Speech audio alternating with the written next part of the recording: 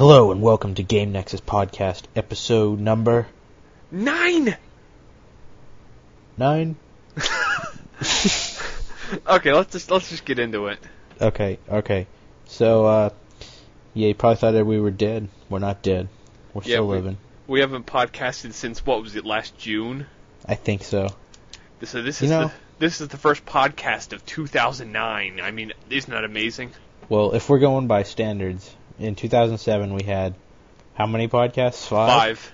2008 we had 3. So and for now 2009 we need 1.5. We need 1.5 podcasts. So what we'll do for the half a podcast is we'll put up one person's audio track, and then the other person's audio track will be left out. So that was my idea. You stole my idea. You ripped me off. You said we were just gonna stop at some point. You're like, I know. We'll just stop the podcast. We could just stop. I want to stop it and act like we have a Godzilla attack. We're dying. Godzilla attack. How do you simulate a Godzilla attack? Explain that to me. Well, I know some really fat chicks. We could just get them to stomp around, and that's close enough. There you go. That'll work. That does it for me. It really does. I'm not kidding. It really works. Green. But okay, what are we gonna do this podcast except for bullshit around about Godzilla attacks and fat girls that Inufe has been with? Well, not been with, but I want to see if you actually deny that. He knows. Okay. So I think we should talk about some games we've been playing since June.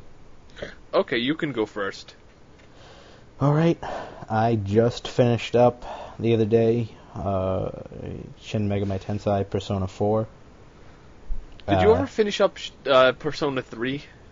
In the original Persona 3, I got about 35 hours into it.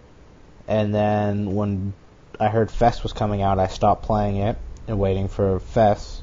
Which people don't know, FES is the appendisc that came out later, and had a bunch of extra things that were included. It had extra characters that you could interact with and get social links with. It had extra items, and it had, the biggest feature was another 20-hour chapter called The Answer, which is the ending, the real ending to the game, what they meant to put in, but they never could because they didn't have the time.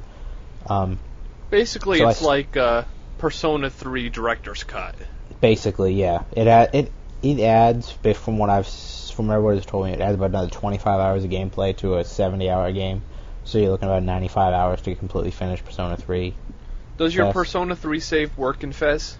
No, it doesn't. That's the annoying thing. But it does carry over. It carries over all the money you had, some of the items you had. It gives you a couple extra items. It carries over all the stats you had for your character, like his courage, his intelligence, and his bravery. That's the only 3 in Persona 3. Then it carries that over, but you have to start a new game. So I did that, and I got about 15 hours in, and then I kind of some other games came out, and I kind of lost interest a little bit. Just because I didn't feel like playing, 15 more hours of the same thing I've already done before. So what's so good about Persona 4? Okay, Persona 4 takes everything in Persona 3 that I liked and cared about, and just makes it better. How so? The battle system in Persona 3, you only had control over your main character. The other 3 party members were AI controlled, and now in Persona 4, you can directly control all your party members. Oh, that's cool. The game is so much better for it.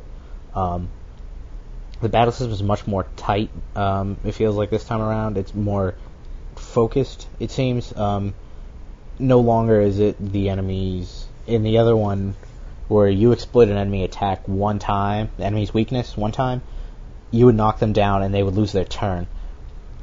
And the same thing could happen to you.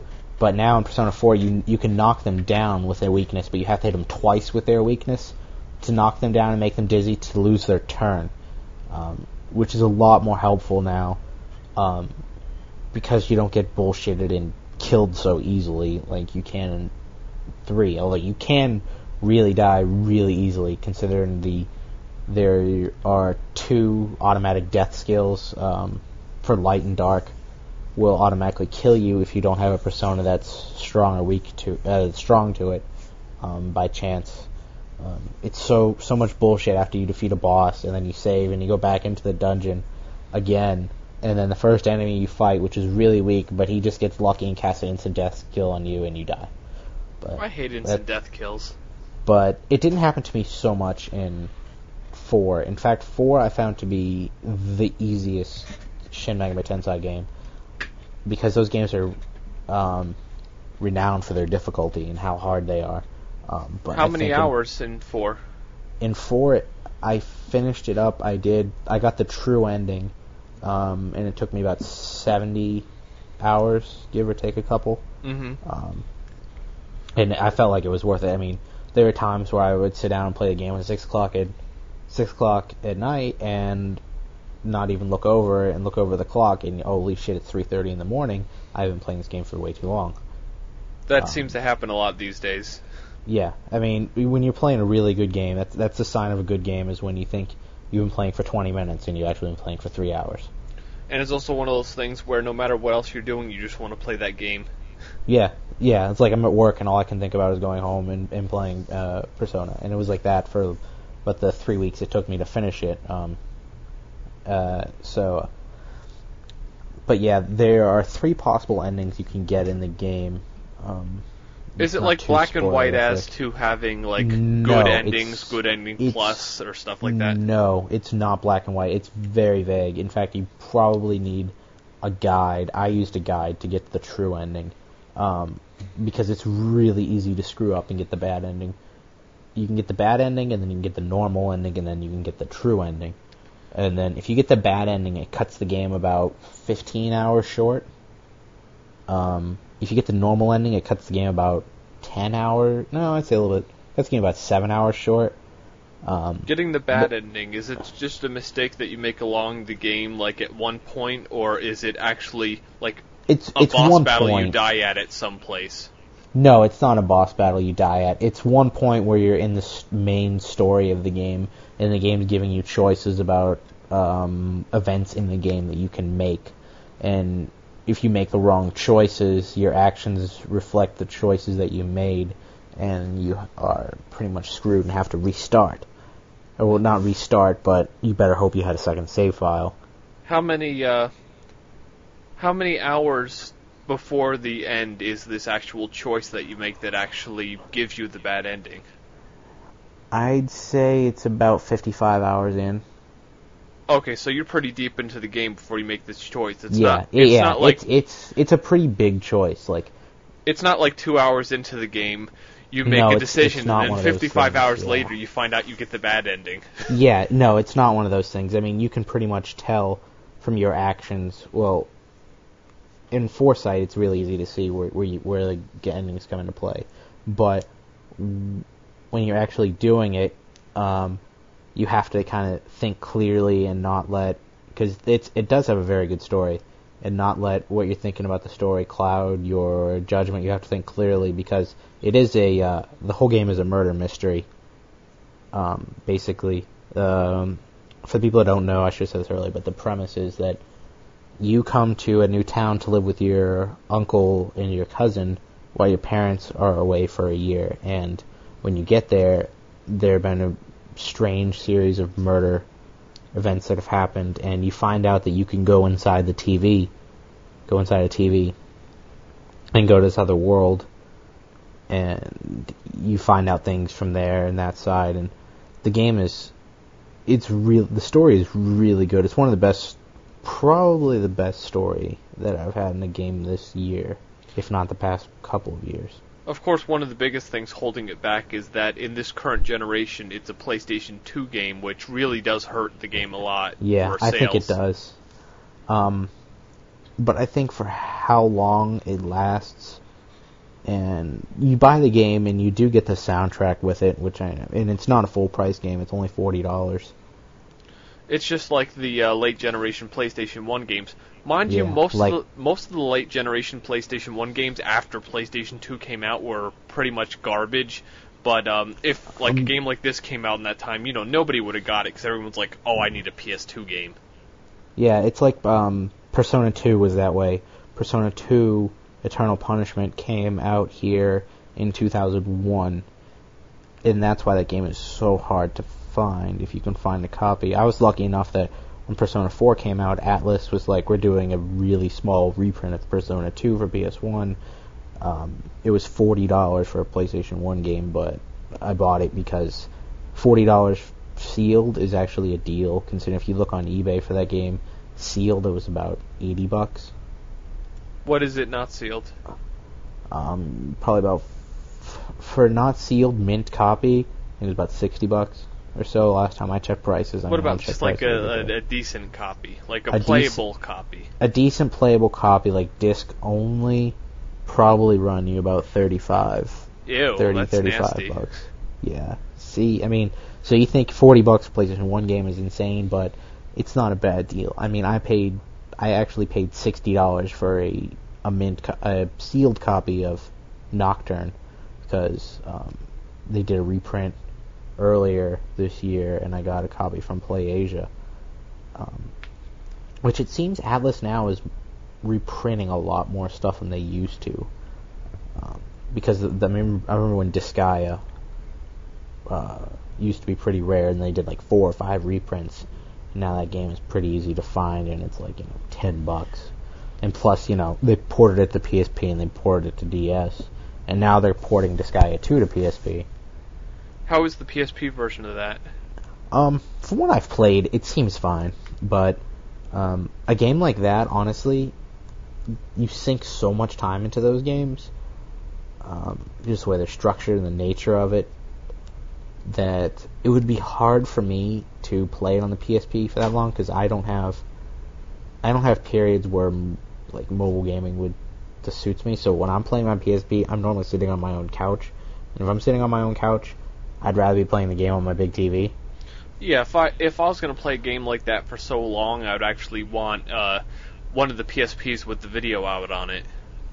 Yeah, the PSP version, it probably is superior to the DS version just because it does have better graphics. It does have much better sound. What about the PlayStation 2 version? How does it stack up against that? The PlayStation 2 version would be the second best version to get, because the PSP version does have some extra stuff included. It has an extra mode called the Etna mode, where one of the main characters named Etna actually accidentally kills the main character in the beginning of the game, and you go through the whole game as the secondary main character. How do they stack up from a technical standpoint, the PS2 and PSP? They're basically the same, because if you look at the PS2 game, it really looks like a PlayStation 1 game. I mean, it's really simple sprites, not elaborate backgrounds, jaggies. They look the same, really. So what else have you been playing? So other than that, finishing up Persona 4, I started on Prince of Persia for the Xbox 360. And how is that? That game, I was pretty down on when I was first looking at reviews and stuff, but I mean, it dropped $20 in price since it came out in 2 weeks or something, so I guess it's not selling at all. So I picked up a copy at GameStop, and I'm actually really enjoying it. I'm trying to take it in slow bits and pieces, because it does seem like if you tried to marathon that game and play 7-8 hours at a time, it would become incredibly frustrating and boring.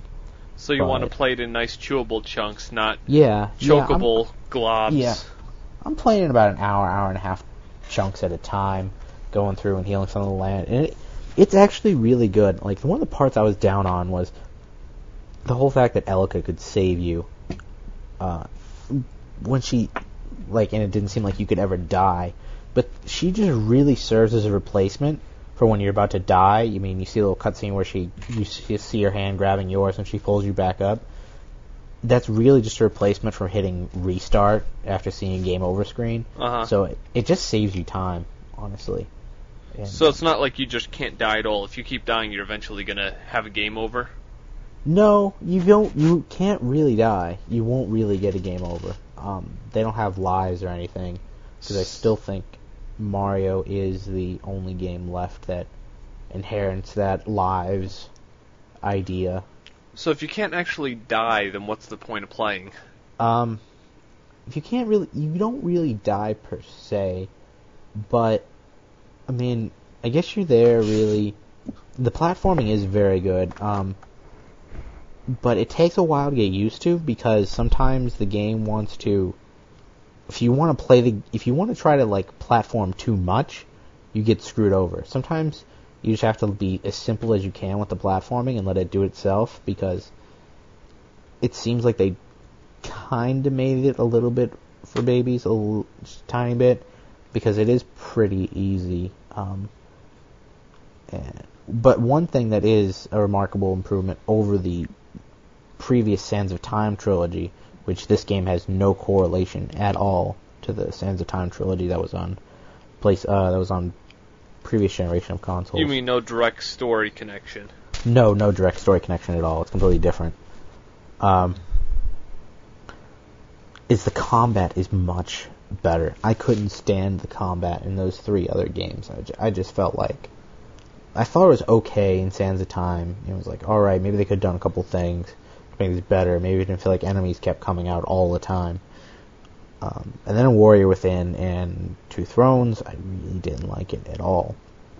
So after that, I was like, okay, can they really make combat good in this series again? Because it's never really been good from what I've played.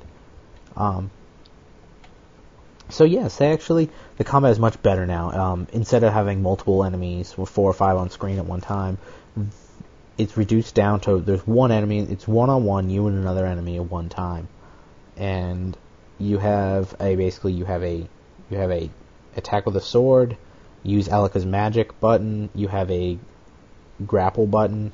Basically, it throws the enemy up into the air, and you have an acrobatic move button, which you can chain all 4 of them together for many, many, many hits.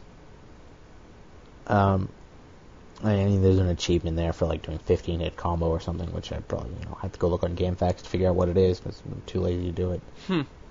I don't know. I never really go out of the way to get an achievement unless it's something I can actually do without like going all nuts and everything on it. Yeah, I know what you mean. Like, achievements are nice when they're there, but I don't really feel like going out of my way to get an achievement if it's especially hard. I mean, if there's something there, it's like looking at it and it's like, yeah, I could do this. It would take me like 5 or 10 minutes. I'd go get it. I'd go grab it. No, I still haven't Rajined in Dead or Alive 4. Yeah, I still need to do that if I wanted to. But other than Prince of Persia, so far it seems pretty good. I wouldn't say it's a great game, but I'd say it's a good game. I'd say it's reviews are pretty accurate when they were putting it in like the 8 out of 10 range. And it's not like the sterling reimagining that all the E3 trailers made everyone believe it was going to be the most amazing game in the world. Well, they could have done some things to make it much better, but I think Ubisoft went for a more casual focused experience with less consequences for dying and bad actions, instead of seeing a harsh game over screen, which to people that don't play video games, the game over screen is very off-putting to them. They don't like it at all. Then they shouldn't play video games if they can't stand to hear game over.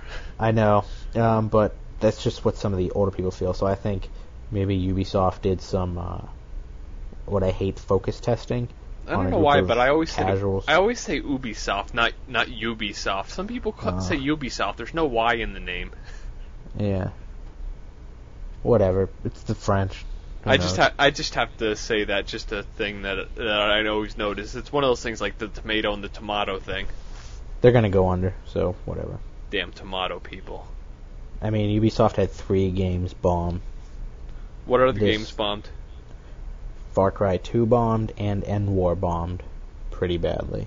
Did End War actually work? I don't know. I really want to get my hands on a copy and try it sometime. Yeah, if I could pick it up for like $30, I'd get it, but not like $70 I think it's like it is. $34.99 used at GameStop right now. Because I really want to try it because the dev team that made that they also made one of my favorite PC RTSs, which is World in Conflict, which is a really fun game. They also made that game, and I really wanted to give it a try because it looked interesting. I never played the demo. I know there's a demo on Xbox Live I could go try, but I know half the time when you play a demo on Xbox Live, sometime with the feature like that, it seems like it could be very buggy because demos normally tend to be way earlier builds than when they actually come out. Yeah, a lot of pre-release shit. Yeah. I've also been playing, I think you've been playing this too. I played some Tatsukono versus Capcom. I said Tatsunoko. For the Wii. Or Tatsunoko, or something like that. But whatever. That new versus Capcom game that probably won't come out in the USA because they can't get the licensing for all those crazy characters that nobody here is actually going to know about. Yeah, like Gatchaman, Ken the Eagle, Jun the Swan. What's that big freaking gold robot? I have no idea who he is, but when my friends and I were playing, we called him Zippo Man. When I first played the game, I thought he was the boss. I did too. I thought he was. And I was like, man, this is so easy for a final boss. And then no, it's that ball at the end is from Okami. Really? Yeah, it's the final boss of Okami. But it's that final boss. It is such a bitch to beat that final form because it's just like, if you get him down to a fourth of his health, he just starts going crazy all out with supers and like just hitting you with like that windmill thing he's got. Yeah, I only played against the final boss once, and I died in the final form. I was pretty close too. Who did you play as when you beat it? When I played as it, I used Ken the Eagle and Ryu. Who's Ken the Eagle? He's the Tatsunoko guy that has the cape. He has a blue cape, and he's got a helmet on. He's the first one to the left of the question mark. Oh, top cool. Left. When I played, I used him because he's got this move where you can teleport around. Uh-huh. So when you can teleport around, if he's gonna grab you, so you can get out of the way. Cool. You used a GameCube controller, right? I used a classic controller because that seems to be the consensus for the best control so far. Close enough. Yeah, it's GameCube controller, classic controller. I used a GameCube controller when I played it. I played as Batsu and Chun-Li. Yeah, I was playing a bunch with my girlfriend, and I was letting her use the Wiimote nunchuck control. Uh-huh. And the Wiimote nunchuck control is like, let's make anyone be able to play Tatsunoko versus Capcom, because to do a super, all you do is hit A and B. Oh, that's crazy. And so it was like my friend was picking on that giant gold metal guy, which we're going to refer to as Zippo Man from now on. Huh. He was picking him, and he was using the Wiimote nunchuck control, and it was just like, he was just spamming on his special attacks and his super moves, which were like, kill any normal character. And finally I beat him with the classic controller, but it was just like, they really made that really easy for most casual players to play, but that is not a game that casuals are going to buy, so I don't know what they were thinking. The only thing I really felt lacking in that game was, I didn't think it really had enough characters. It just feels like there really aren't enough. Yeah, there are 5 unlockables. I've gotten 2 or 3 of them, and I need to get the rest, but there really isn't, because some of the Tatsunoko people play similar. Except for that one girl that's got, I don't even know her name. The one girl that's got the 2 henchmen that attack for her, and she doesn't really do any direct attacking. Mm-hmm. Yeah, I know who you're talking about. But a lot of the Tatsunoko people play similar. There's the one guy that reminds me of a Power Ranger with a dog. Oh yeah, that guy. But then Jun kind of plays like a mix between Ken the Eagle and the guy with the yo-yo. The guy with the yo-yo. That's it. And then Mega Man is insanely annoying in that game. Mega Man is always insanely annoying. Yeah, I've never liked a Mega Man game. Truth be told, hang me, I have never liked a Mega Man game I've ever played. I liked Mega Man 1 through 3. Yeah. Did you play Mega Man 9? I played a little bit of it on the Wii, but it just really feels like it's trying its best to be too hard for anybody who's not super hardcore to actually play. Yeah, it felt that way. Like, when I played a little bit of it. I just looked at it and I was like, what's the point of this? It's so hard. I could spend like 20 hours practicing all this shit to actually play this game, or I could just play something that's better and doesn't require me to spend half of my life actually practicing at the game to actually play the game.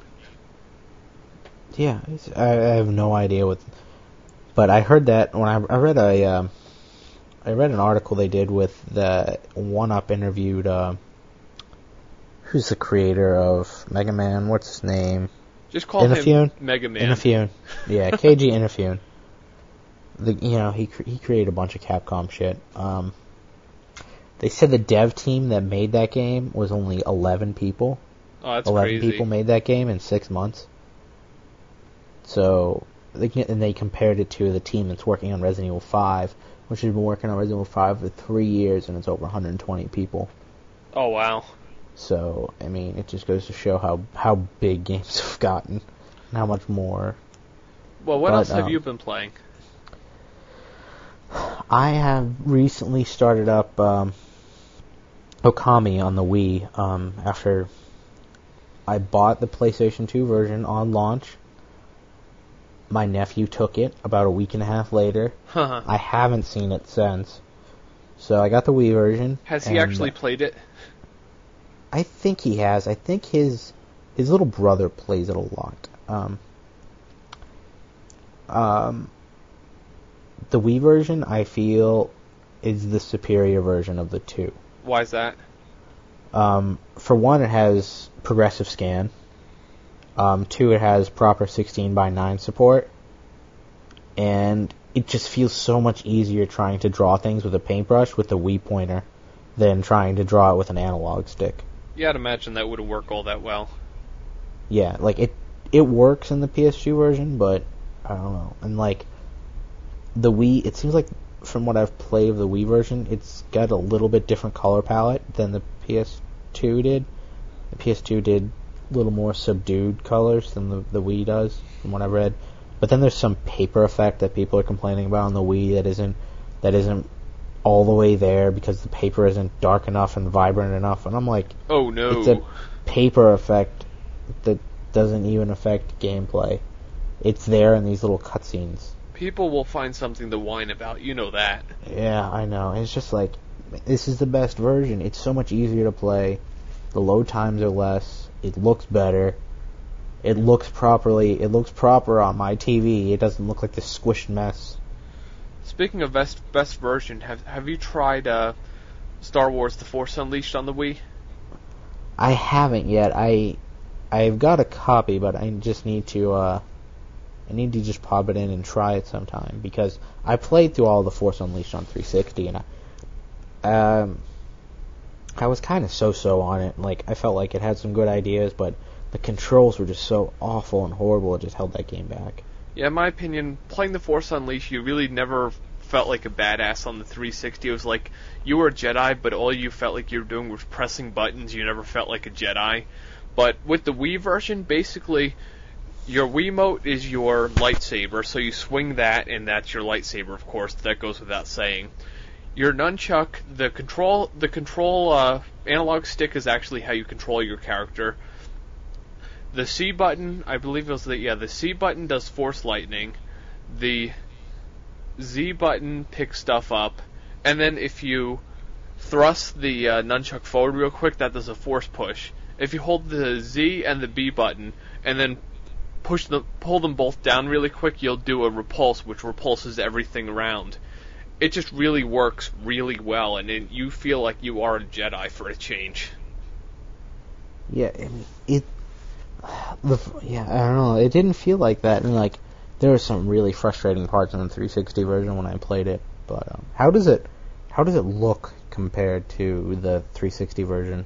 Of course, it's going to look like Force Unleashed on the Xbox One, but that's besides the point. It's one of those big factors where it's graphics don't make the game. The controls and the gameplay actually make the game. When you're actually slicing stuff and cutting it and then doing your force powers with the motions, and of course in certain scenes where like you're like a walker or something is crushing you, you have to tilt the Wiimote a certain way and then push it forward, tilt the Wiimote a certain way, push it forward, and that just feels a lot better than I'm guessing it was probably a series of buttons on the 360 version for those parts. It was a QT. It was like press A, press X, press Y.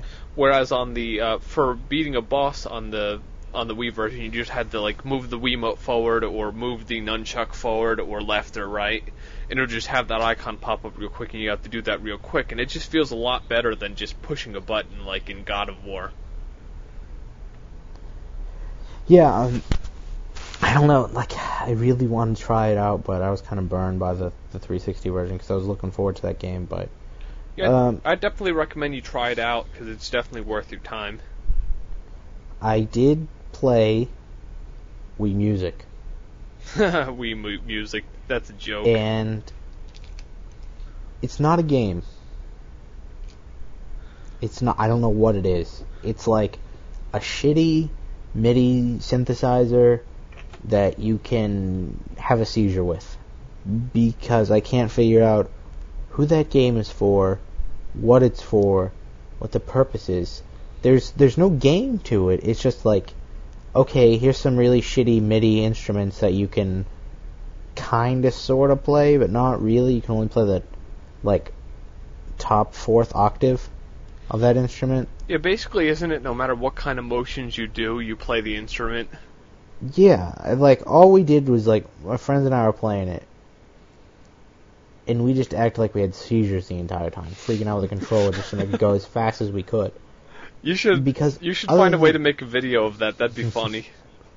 Because other than that, it's like, the game is just, it's so bad. I can't find, I don't even want to call it a game. I don't even know what it is. It's basically Nintendo breaking my heart. That's what it is. As some people said, it's not going to work for Guitar Hero fans because you're used to actually having to do something correctly to play the game, and it's not going to work for people who want to really play an instrument because most people who want to play an instrument kind of know how to do it, so randomly pressing buttons doesn't really cut it. So it's really not for anybody. I just can't figure out who it's for. I can't. I mean, it's like, I think about it and I'm like, Nintendo waste resources on this. Was there any other games that you've played recently? Well, I have played probably about 4 or 5 hours of Fallout 3. And what did you think of it? I like it better than I do Oblivion. I will give it that. I do like it better than I do Oblivion. Did you get out of the vault yet? Yes, I've gotten out of the vault. Okay, because if you didn't get out of the vault, then it's kind of not really playing Fallout 3. I've done almost all the side quests for Megaton, and I'm getting ready to blow up Megaton. Oh, I went the other way. I didn't blow up Megaton. Defusing the bomb was easy since my science skill was pretty high. Oh, see, like, I got the, when I can't remember what class I went with, but it specializes in heavy weapons, and, you know, luckily there's no heavy weapons in the beginning of the game, so... I just recently found a minigun around, what is it called, Rivet City. There was a super mutant with the minigun. All I had to do was, did you find the Ripper? No. The Ripper is so fun. It's basically like a single-handed chainsaw. Your character just holds it out and it's like, and just like cuts through their flesh. Like the mutant with the minigun, I just walked up to him with the Ripper, held it out, and he's like, I'm hurt. It's just so fun. If I was an evil character, I'd probably just go around with townspeople all day and just keep cutting them up. From what I played, it did seem like it seemed more focused than Oblivion does, for good or worse. Actually, to me, it feels just like Oblivion with guns. I'm one of those people but it's one of those things. I loved Oblivion, but this game feels pretty similar to Oblivion to me, but with guns and different types of mission structure. But a lot of the quests, like, go here, go there, deliver this here, and then, of course, another quest pops up from that. It really does kind of feel like Oblivion. Did you get done the part with the ants? No, I haven't done that yet. That is one of the most annoying and combat-heavy missions I've done so far, because these ants breathe fire at you, and like the soldier and the warrior ants, they're really strong. And someone who's like specializing in handguns like me, it doesn't work too well. Yeah, I know some people that love Fallout 1 and 2 to death, and they really don't care for Fallout 3 at all. They see it as another spin-off on the series like Brotherhood of Steel and Tactics. Yeah, because it's really not like the Fallout 1 and 2. It's kind of like, I can't really think of a good example, but it's kind of like taking a game and totally reinventing it. Kind of like how they were trying to do with Prince of Persia, but they didn't quite do it. Yeah. Prince of Persia just seemed like a streamlining and making it easier approach to the gameplay. But for me, Fallout 3 has just been totally immersive. It's just like you mentioned earlier. You look at the clock and it's 12 o'clock. You start playing, it, boom, it's 6 a.m. and you're like, what the hell? I haven't played the game that long. It feels like 15 minutes just passed. Yeah, I know that feeling. I get that feeling with some. I mean, I get that feeling with a lot of games. I got that feeling with Gears 2. I sat down and played Gears 2 the first time I got it multiplayer with a group of friends I've got, and we sat down and played that game about 9:30 at night, and I didn't get up to move around until 9:30 in the morning the next day. Oh wow! Because it was so much fun the first night, because we were just dominating like everybody that came by in like every match. I think we only lost like 2 or 3 matches that entire night. Did you notice that Fallout 3 did the classic wuss out? You can kill everybody in the game. You can't kill children. You can't kill them at all. There's going to be a mod somewhere where you can kill kids. There already is. Just search killable children. Yeah. Because it's one of those things. If you're an evil bastard and you're going around killing everyone and you can't kill the children, it just seems kind of dumb. Like everyone is lying on the ground, then there are these kids running around screaming. That seems actually more sadistic, if you ask me, because you can actually torture kids and not kill them. It's like you'll get your torture to children to underage minors thing out of it, and you'll never actually get the release of killing them, which is what a lot of psychopaths like. Yeah, I saw that. Have you messed around with the that creation kit that's come out for it yet? No, but I have a feeling it would probably be almost the exact same thing as Oblivion has, because it's the Oblivion engine. Yeah. But what I keep wondering, but I haven't seen anyone do, is import Oblivion content to Fallout 3 or vice versa. Just imagine being in Oblivion, walking into the Imperial City, and opening up with a minigun. It's probably possible. I mean, it's the same kind of art assets and textures. So, I mean, somebody's gonna be bound to do it. Yeah. Did you hear about the DLC that's coming out in is it this month or next month? I can't remember. What's coming out? It's Alaska. Is DLC. You're gonna be able to go to Alaska. Any idea on pricing?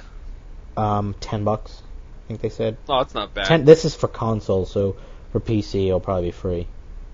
Because no one has ever... It's not going to be free on the PC. Remember, all of Oblivion's downloadable content costs money. Horse Armor costs money on PC? Horse Armor was $2. Did anybody really pay for Horse Armor on PC? I paid for Horse Armor because I bought the Oblivion downloadable content collection, which included everything up to Knights of Nine. Yeah. And plus, but I feel got like, Knights of Nine. Yeah. The thing, I don't know, maybe if PC one will be, it'll probably be $10, or maybe we'll get lucky and Nvidia will be like, brought to you by Nvidia, and we'll get it for free. Yeah, either way, you're not going to be able to pirate it if you want the whole Games for Windows Live feature to work, because Microsoft is going to have encryption on that through the ass. Yeah, they will. Just like Grand Theft Auto 4 did a thing where some of the shitty performance people were reporting was from the pirated copies, because early they had a thing they could detect if you had a pirated copy, then the game would play like ass, even though even on non-pirated copies it still played like ass anyway. So it's kind of a stupid move on their part. Any idea if there's any patches out yet for that? Supposedly there's 2 or 3 patches coming that are going to make the game better.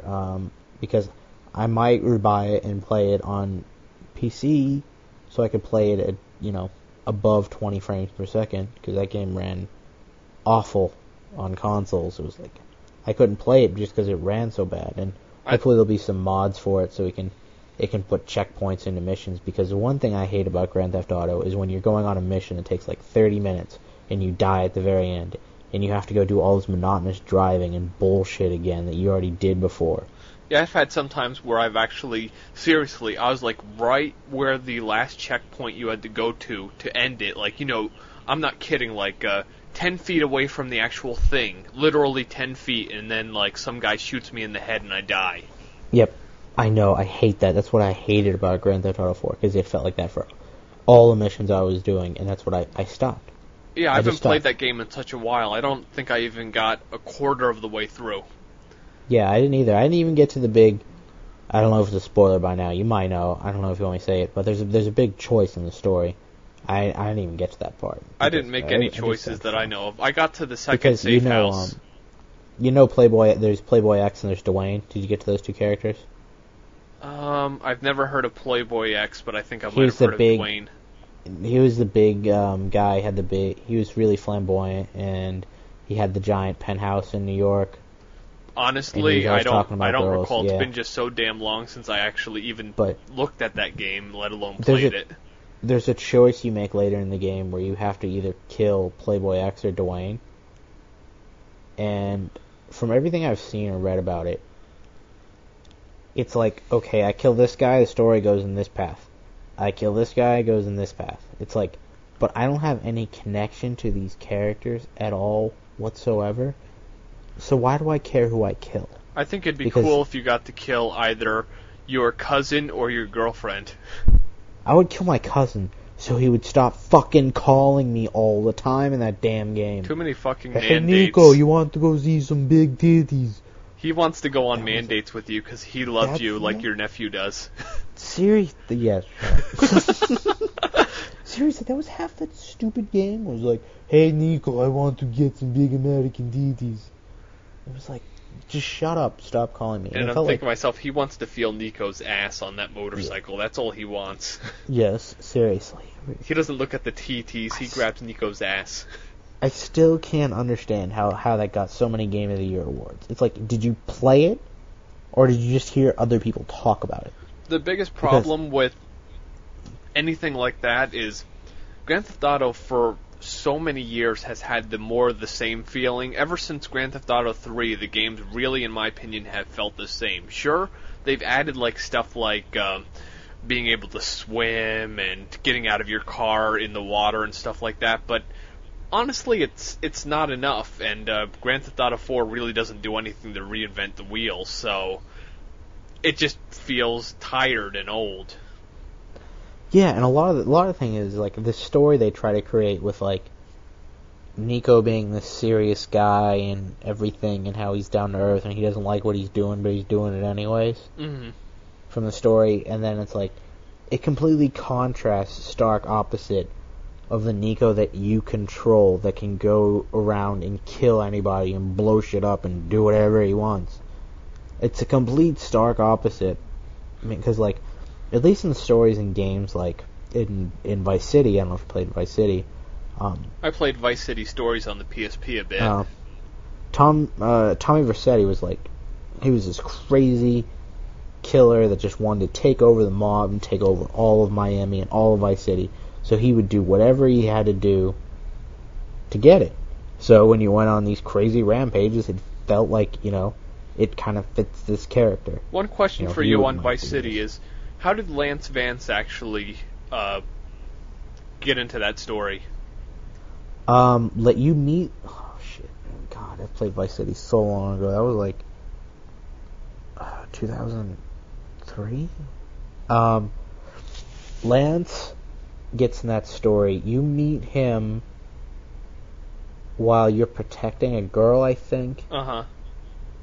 And then you do missions for him, and then eventually he becomes close to you, and then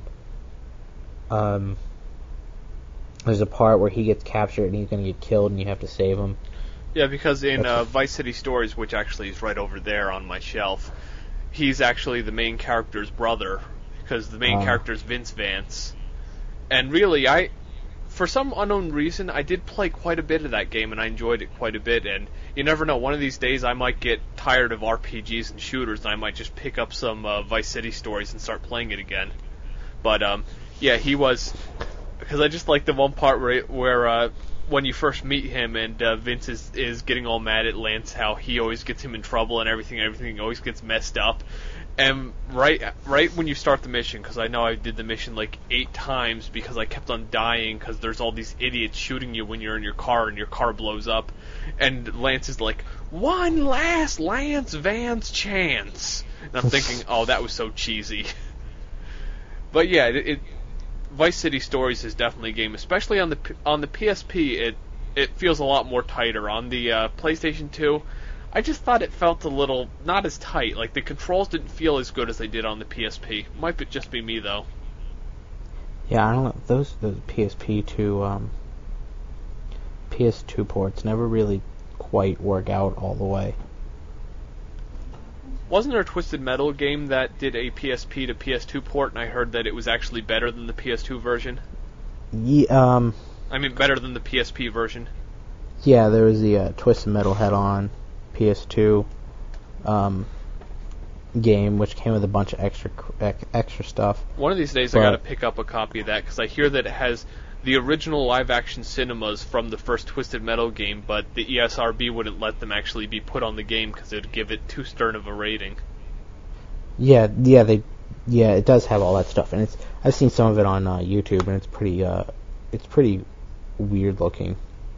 Actually, my Grand Theft Auto Vice City Stories disc is actually in my PSP at the moment, since you need a disc in the PSP to load anything on there.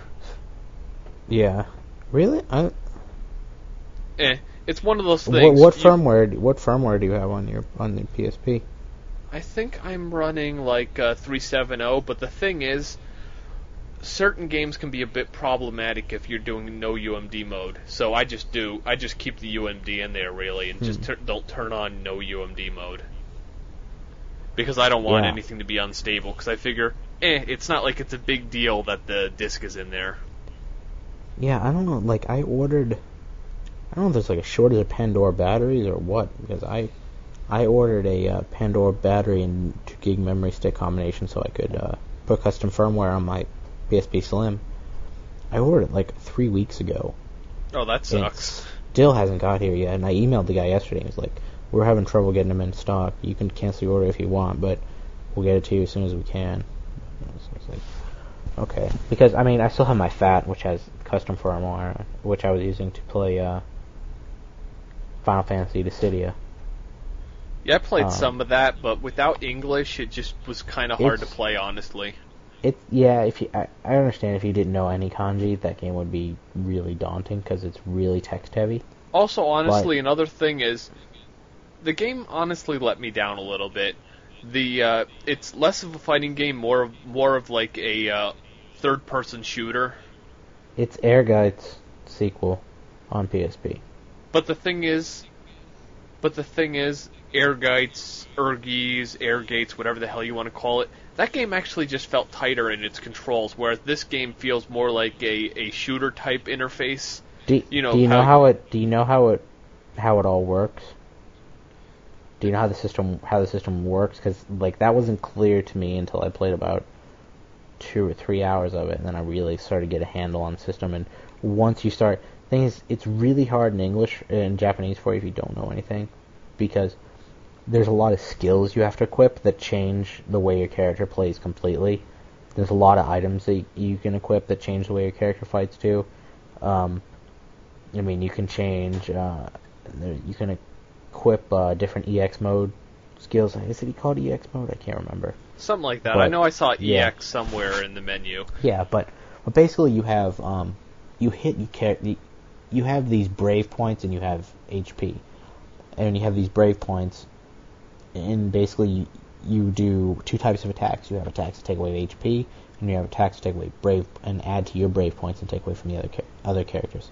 What you want to do is you want to hit the other character's brave points, because the amount of brave points you have determines how many, when you do an HP attack, how many points of HP you're going to take away.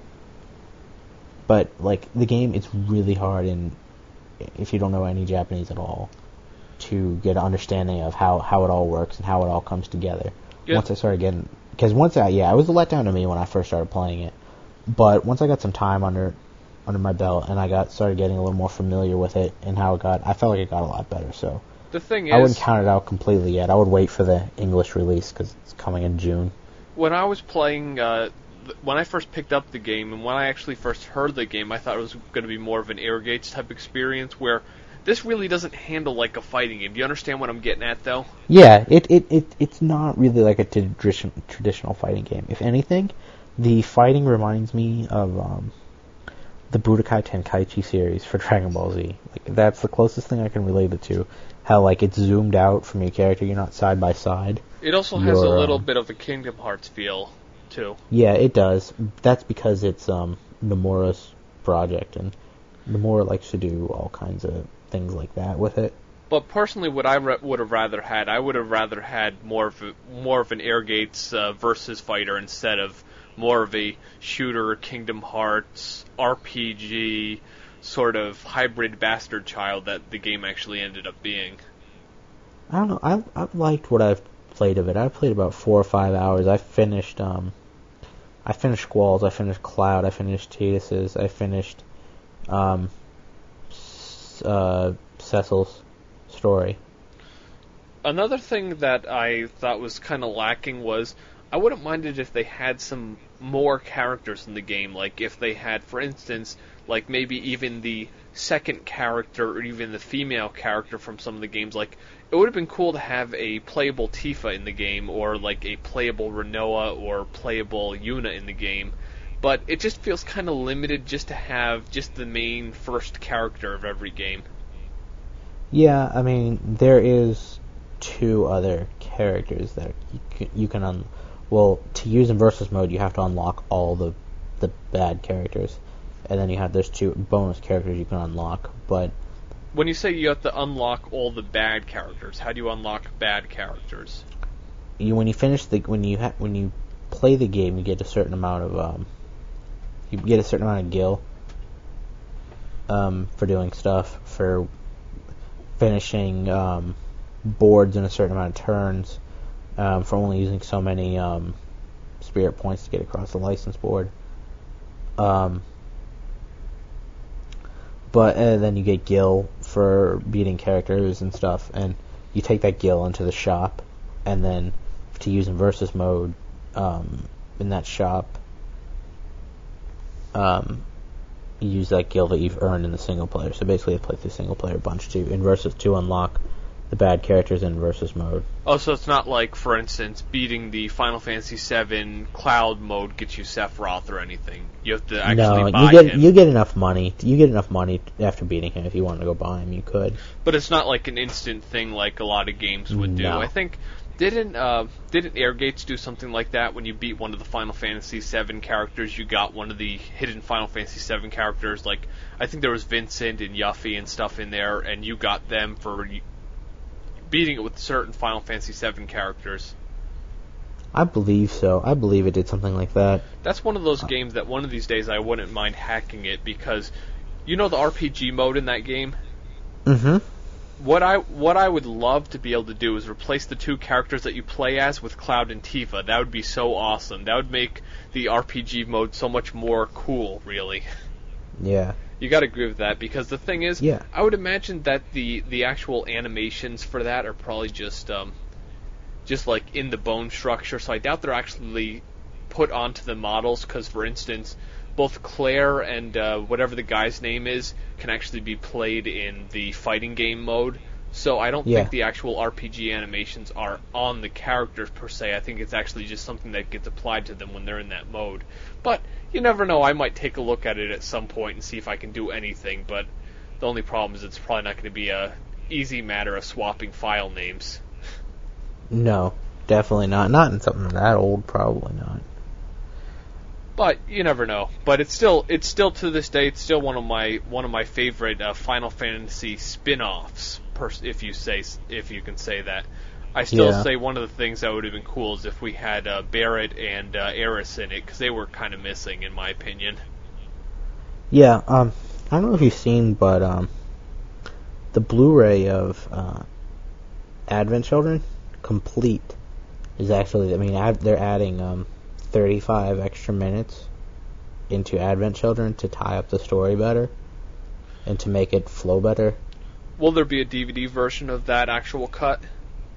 I don't, probably, but we won't see it for like another 9 months. It comes out in March, and this is a Blu-ray that's coming packed in with Final Fantasy 13 demo, which I'll probably be a sucker for an import, because even though it'll probably be like $60 for this Blu-ray and the demo.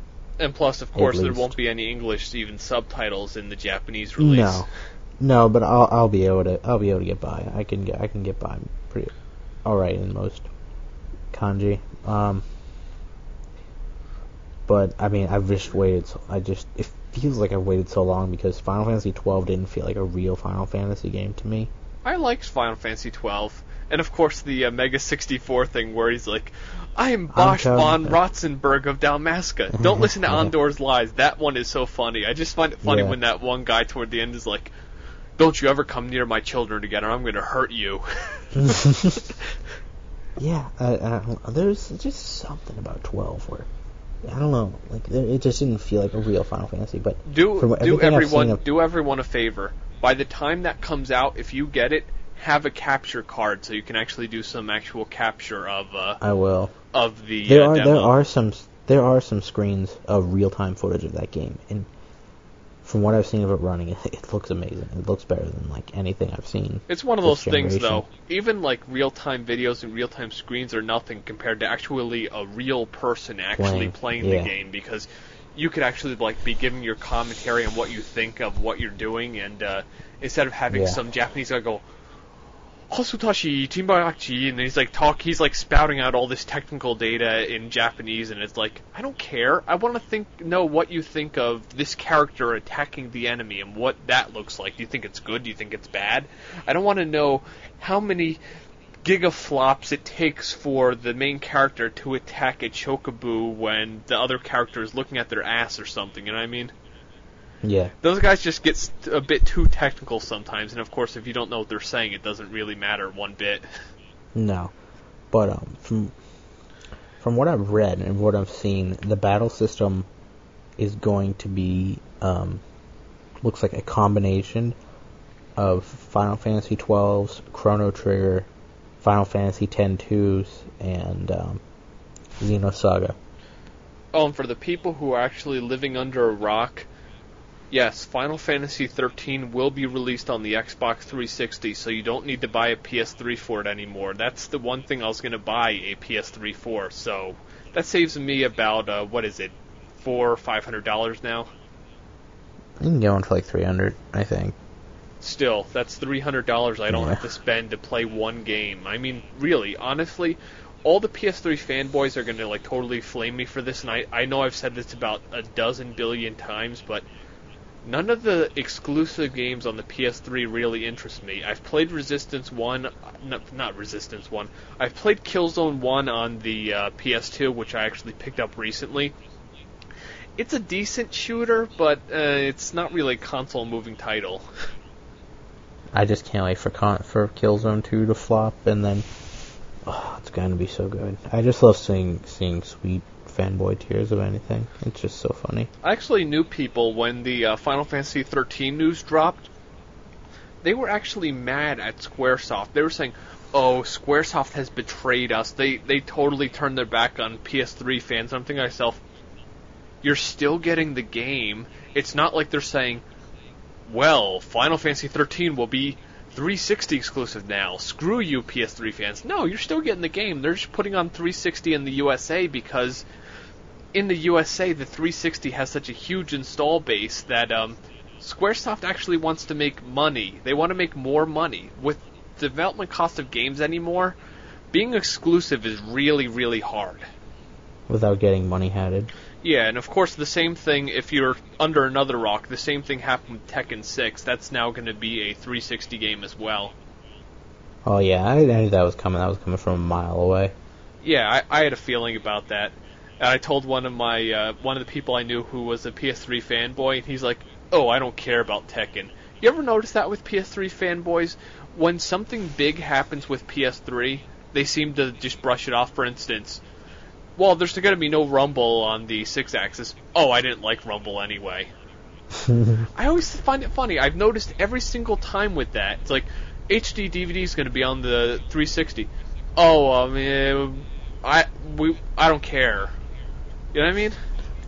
They're funny. I mean, PS3 is a flop, honestly. Any fanboy. You know what I use my I use my PS3 to play Blu-rays and to play some PlayStation 2 games, but most PlayStation 2 games I play off hard drive. Really, it's just a Blu-ray player because you know what the last game I played on my PlayStation 3 was? Which? Resistance 2, and it was awful, and it made me hate my life. I thought you were going to name a PS1 game or something. Yeah. Although, I don't know, I just wish that, like, they've got so much wasted potential. They could put out so many awesome PS1 games for download on their service for, like, $5. And, like, they haven't. It's like, why, Konami, haven't you released Suikoden 2? Didn't they release Suikoden 1? Yeah, they did. It's $5. And, like, if you release 2, I will buy it for $5. Now, when you download a game on the PS3, can it be played on the PS3 or only the PSP, or can it be played on both? Both. Oh, that's good, because if I recall correctly, originally wasn't it just PSP? It was originally just PSP, but it's both now. Oh, that's good, because I'd asked some people and nobody actually was able to give me a straight answer on that. Yeah. And you can do remote play, too, if you don't want to put it on your PSP. Or you can use your PSP to navigate your PS3. And then it just streams it over your network. So it's actually still playing it on the PS3. You can do both. You can stream it over your network to your PSP, or you can put it on your memory stick and play it on your PSP. Now, how does that work with the terribly crippled PS3s? The PS1 games, the 40 gigabyte ones, still have PlayStation 1 backwards compatibility. Isn't it true that the latest 80s, like, just about everything is stripped out of them? Not really. It's still got, it can still play PlayStation 3 games, so... No, I mean backwards compatibility. Isn't like... Oh, no. You can still play PlayStation 1 games, you just can't play PlayStation 2 games. That's one of like the main points why I even wanted one in the first place, and I was thinking to myself, oh, there's going to be all these great games, and it's going to be so awesome. Then just about every great game either, 1, sucks, or 2, gets ported over to the 360, thus, like, not making me want one at all. Now I'm thinking to myself, well, I'll just play them on my PlayStation 2 and PlayStation 1. I don't want to spend $300+ on something I'm just going to play old games on. PlayStation 3 is, say you can get one for $100. Would you? I would. I would get one for $100. Yeah, see, like my friend is just absolutely adamant about not buying a Wii, and he's furious that they announced Dragon Quest X for Wii. And, he was just like, I will not buy it until I can get a Wii for $50. I was like, you'll be waiting forever. Yeah, the thing with Nintendo is as long as they can actually make money off of the Wii, and as long as they're selling, because if you haven't noticed, within a few days of the Wii's hitting shelves, they still sell out. Even though they don't sell out within a couple hours, they still sell out within a couple days. It's amazing. I'm like, what are you people playing on this thing? Because before I started playing Okami and Tatsunoko, I hadn't played my Wii since June. Well, another game that I had recently played, I don't know if I told you about it or not, was Fable 2. Did you try that out? I haven't tried. I played... I've almost finished Fable 1, but I haven't started Fable 2. The only thing that I don't like about Fable 2 is just like Grand Theft Auto 4 gets some of that more of the same feeling, basically, it's the story feels as cliched as the original one. Instead of like your parents getting killed off and you get thrown off the school, something similar happens that puts you in a situation where you need to get another big bad guy person, and that's of course your quest, and you have to go around questing so your final confrontation with this big bad guy is done. And guess what? There is not even a boss fight with this big bad guy. There isn't one. Just like in Fable 1, there was 2 boss battles, especially Lost Chapters, 2 boss battles with Jack of Blades. It felt satisfying when you finally beat him, and you killed that bastard, and you were like, yes, this is awesome. But no. One of the minor characters in the game, well, he's one of the major characters, at the end of the game, he shoots him in the head. I'm not kidding. I am What? 100% fucking serious. One of the other characters in the game pulls his gun out, and while this character is finishing his whole speech to you at the end of the game, he shoots him in the head. I just ruined the end of the game for everybody, but yeah, that just let me down a lot. But you might now think that I hate the game. No, that game is really fun. The whole thing with the dog does really work, because one of the things I hated the most in Fable 1 was you'd be walking along, and there's like, quite a lot of those silver keys. Never could find those because they would often be like behind an awning or behind a tree or buried under the ground.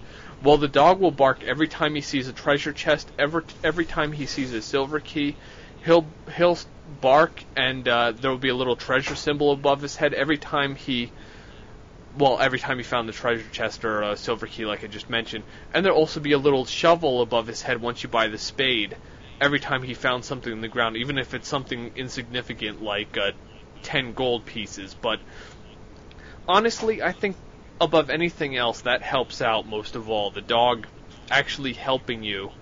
And of course, the dog will growl when you're about to be ambushed, so that helps as well. And one thing I have to say is, you might now think, oh, that's going to make it too easy. But really, it doesn't. It just helps out, and it makes the game feel less clunky. But the thing is, the combat doesn't feel as new as Peter Molyneux had promised. Like, if you saw the videos for Fable 2, do you remember how Peter Molyneux was like, oh, this game's going to be just as better than the first one, and your dog, and he will be like so cool. And like, did you notice how he talked out his ass again? Like, even Yahtzee called him on this one. But the game is good. The thing I hate the most about the combat is blocking and attacking are on the same button, because Peter Molyneux had this crazy, insane, I'm a dumb jackass thought in his mind that combat should be all on one button, where you actually have to get the skill to block. So you actually have to earn experience points and get the skill of blocking, which is another dumb thing that I hate. That is stupid. And it's one of those things where if you hold the button a certain way, you'll actually block. If you hold the button in a direction, you'll do a power attack. It's just kind of like that, and then like your will's on another button, and your projectile attack, which is either your gun, crossbow, or pistol, is going to be another button. So basically, he made it noob accessible, but in my opinion, it doesn't feel like the hardcore fans really got much of that. Sure, there's some depth with like flurries and combos and stuff, but it doesn't feel deep enough where your jaded player such as you, who didn't like the first game that much, will really come back for more. People who really liked the first game, like myself, who could get past the whole fact that doing one little thing wouldn't change the whole world, will probably like the game. But people who didn't like Fable 1 will not like Fable 2. So really, unless it's some kind of miracle, don't really bank on the fact that if you didn't like Fable 1, you'll like Fable 2. Because he seems to try to make people think that. You ever notice that? Yep. But you didn't like Black and White 1. You'll love Black and White 2. But I beat it. No. I beat it twice. Once with a good female character, and the second time with an evil male character. So one of these days on my YouTube channel, you'll be seeing a video review of that, since I finally got the formula of doing a video review down. If anybody caught my Jade Cocoon review, which Jade Cocoon is a great game with a Pokemon-esque breeding system, and it really makes it fun. Of course, the game's only real shortfall is that it can be beaten in about 10 hours if you're really not in the breeding thing. The best Pokemon breeding RPG game like that is Persona has it somewhat, but Nocturne, Shin Megami Tensei Nocturne is the best for that. Even though that game is very hard and it's very slow, that game feels like a Super Nintendo RPG on a PlayStation 2. One thing I'm very happy that you didn't say is Monster Rancher, because honestly, I cannot stand Monster Rancher. That game is so slow and so boring. I've even played... You mean Monster Rancher or Monster Hunter? Monster Rancher. Okay. I've played the PlayStation versions and one of the ones on PlayStation 2, but Monster Rancher just... I don't get why everyone likes it so much. It just doesn't... It's not fun. I don't like it that much either. Really? It's not fun. That's the biggest problem with it. It's not enjoyable. It's kind of a novelty when you first make a monster by throwing some random music CD from your collection into the system, and then it'll be now making your monster, and it throws out some random piece of shit that looks like a shit monster, and it's this is the monster that was generated from your CD. That was a novelty, but having to go through training and then conditioning, and then you don't punish your monster, so your monster becomes a prima donna and never follows any of your commands when you're in a tournament, and after a while you lose a tournament, and then it's do I really want to do it again? No, I don't. Yeah, I mean, I remember playing, I think I played the first one on PlayStation 1 that we got, and I wasn't too enthralled with it, so I don't think I ever played any of the subsequent sequels we got. But I still think, Persona 4 has got that capturing Pokemon-esque element to it, kind of, but it feels a little more deeper than Pokemon. Pokemon's just throw a ball at him, maybe you'll get him. Sometimes when you get to a higher level, you'll find you get these cards after you win a battle, and some of the cards will be blank, some will have new personas on them, and some will be a penalty card where you'll lose all your experience or gil if you draw one of those cards. And the game will do this, some kind of random chance luck game. It'll be one of those things where it goes really fast and you have to time it right to get the right one, or you have a roulette slot thing to get one of the right cards. And once you get those right cards, then you either get a new persona, or you get nothing, or you get a penalty. And you grab that new person. That's how you get new personas. You can get them that way, or if you have two older ones, there are certain ways that you can fuse them together, and you retain both skills. Yeah, you retain skill sets from both of them, and it'll form a new persona. And the better your social links are, the social links are your ties to, social links are the ties you have to the people that are around you, your teammates or people you go to school with or stuff like that. If you do activities with them and you answer questions right or stuff like that. The higher that is, the higher bonus experience you give to your persona, and the more levels up you give to it. Bonus, which is really helpful because personas level up so much slower than your main character does. Mm-hmm. So, that's the kind of Pokemon aspect to it, but it's not really 100% like what you expect from a Pokemon game. But the only other thing with Fable 2 that really bothered me was the very lacking Collector's Edition. Originally... I saw that. Yeah, they were originally supposed to put a bunch of stuff in, and it seemed like every week they were yeah, that's not going to be in here, and that's not going to be in here. And then finally they messed up, and they were and there was a loophole where anybody that bought anything could get the code to get all the DLC stuff.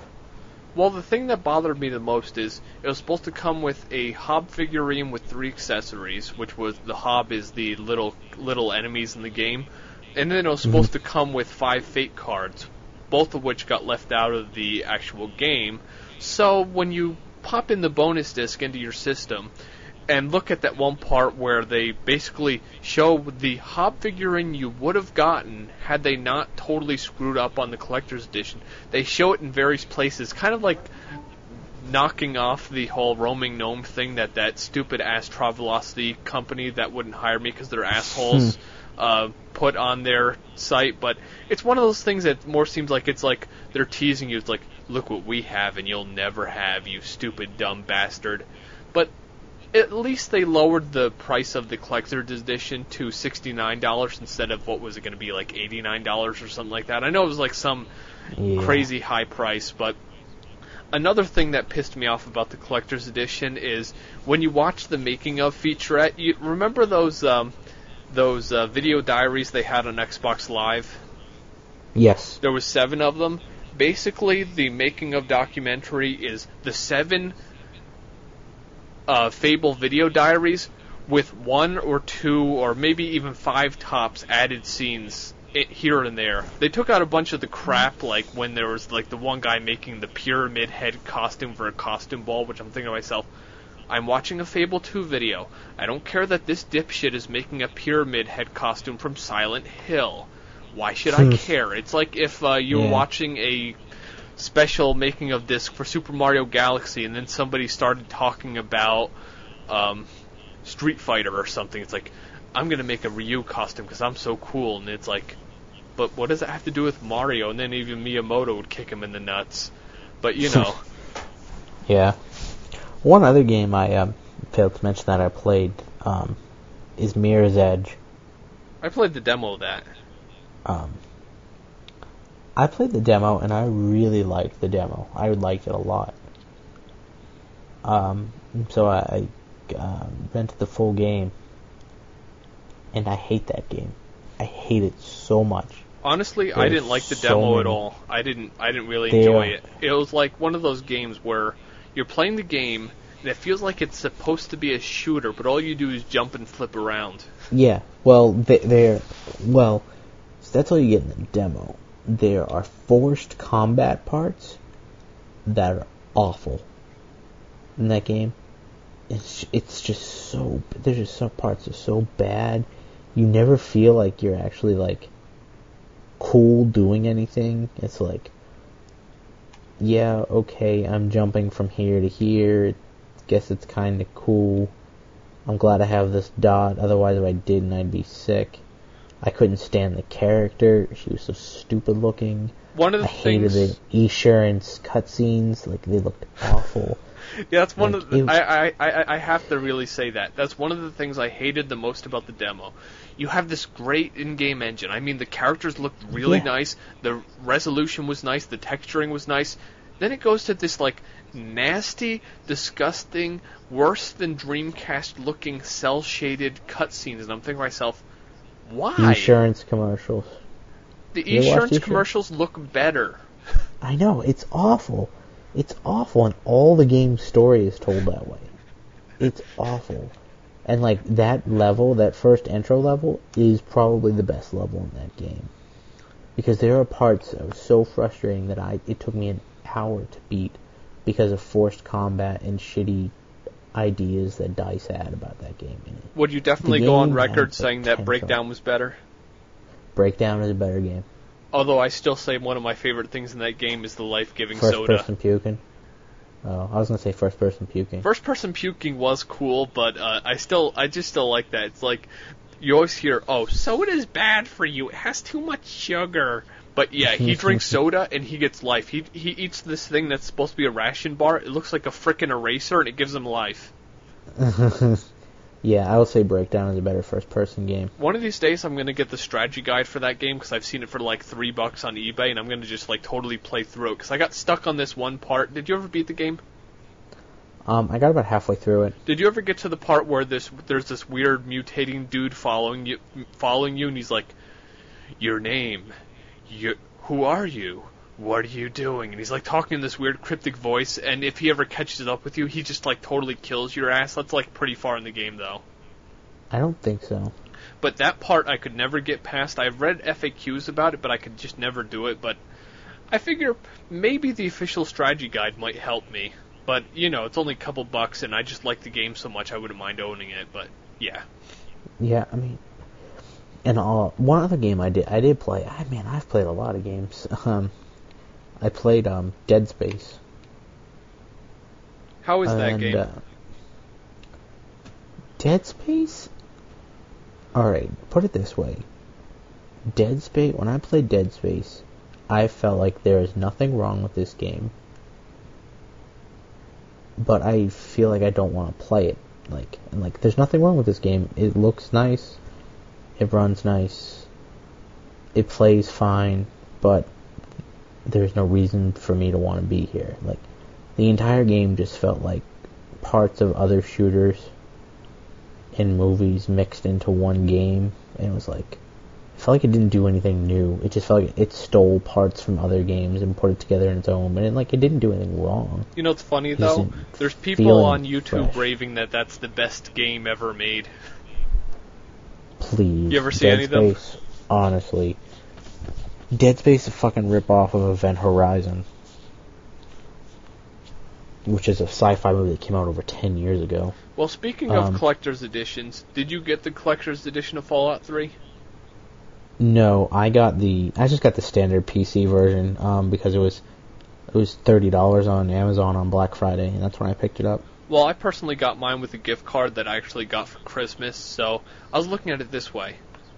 I don't need a lunchbox, I don't need a figurine, and I don't need an art book. You need a lunchbox. But, the only thing that I usually like on those collector's editions is the making of discs, so I said, oh, screw these guys, I'm not giving them $20 extra for a bunch of junk I don't need, so sure enough, I downloaded the making of disc. It's just a 39-minute documentary. It's pretty good, but it's not $20 good. Yeah, I think the best making of documentary is on the Metal Gear Solid 4 Blu-ray disc that comes with the special edition. Uh-huh. Because they have this inside look of Kojima Productions where no one is really allowed into, and the fact that they had this big documentary, and you saw all the people doing the voice acting, and it was really interesting to watch them make it, and how under pressure and how many people actually made that game. I think one time they said they had a staff of 175 people working on that game. Oh, that's cool. At one time, and it was they had the game ready to play. You could play through the whole thing a year and a half before it came out, and they spent a year and a half polishing it and making it better. Do you think that's the best game ever made? No, but I still think they could have made that ending so much better if they didn't fucking puss out at the end. I hear so many fanboys saying that, oh, if you don't own Metal Gear Solid 4 and a PS3, you're not a real gamer, and this game is for real gamers, and this is the best game ever made.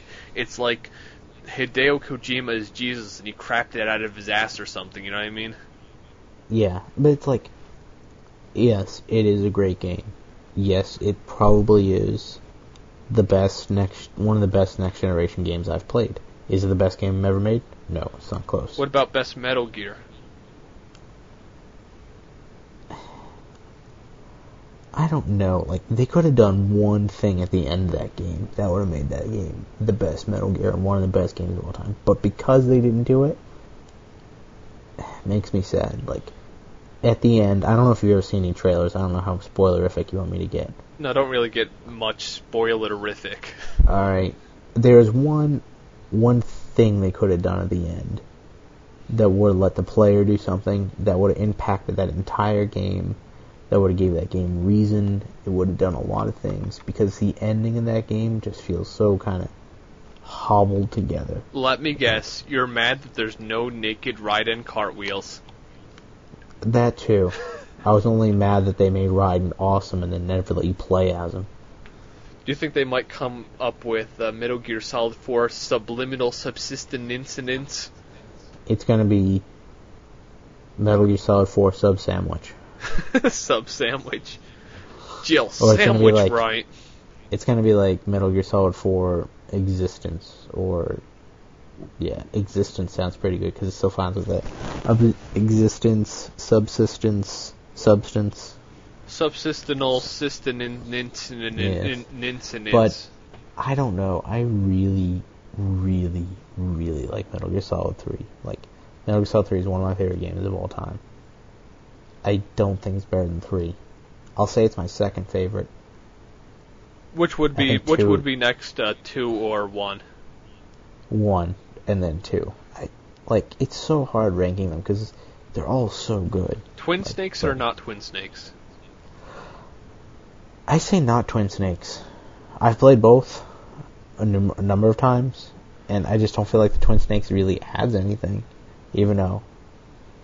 But there's this part in Metal Gear Solid 4 that it's amazing. Like in Metal Gear Solid 4, there's an act. Okay, spoiler. It's not very big, but it's not big story related. But there is a part where you go back to Shadow Moses, which is where the first game took place. And in the beginning, when Snake's flying on the helicopter, he falls asleep. And when he falls asleep, the game loads up an emulated version of Metal Gear Solid 1 that you have to play through. Like this first 15 minutes of it. And then when he snaps back to reality, like his face is the same pixelated face that he had in Metal Gear Solid 1 until he snaps back to it. And like once that happens, you can wear the face camo of that, so you can be Metal Gear Solid 1 Snake for the rest of the game if you want. Oh, that's cool. Does it also do it in cutscenes as well? Yeah, it does, because the whole game is rendered in real time. There's no FMV in that game. Is it just a mask, or does the mouth actually move? The mouth moves. Oh, that's cool. Because you can do it. You can give him a young Snake too. You can make him look young. That's kind of like that. What that makes me think of is, do you remember with Virtua Fighter 4 Evolution, they had the 10th anniversary edition in there, and it was all the pixelized characters, but using the Virtua Fighter 4 engine. Mm-hmm. That was cool. I don't know why I like that, but I just thought that was cool. Yeah, that reminds me of that. There's a couple other things you can do, like there's a couple of things you can do. You can unlock the Raiden mask. Raiden mask. There's some funny things you can do like that, but that's just how Kojima is. But yeah, I still think if it wasn't for Persona 4, that would be the best game I've played all year. What would come next? After Metal Gear and Persona?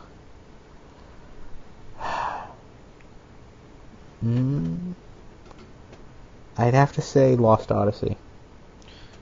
Yeah, Lost Odyssey definitely was cool. One of these days I have to finish that game because I haven't finished it, honestly. Really? I'm on disc 4. I've done most of the quests, but it's one of those things. You go and you do all the side quests and you just simply burn yourself out and you just don't want to play it anymore.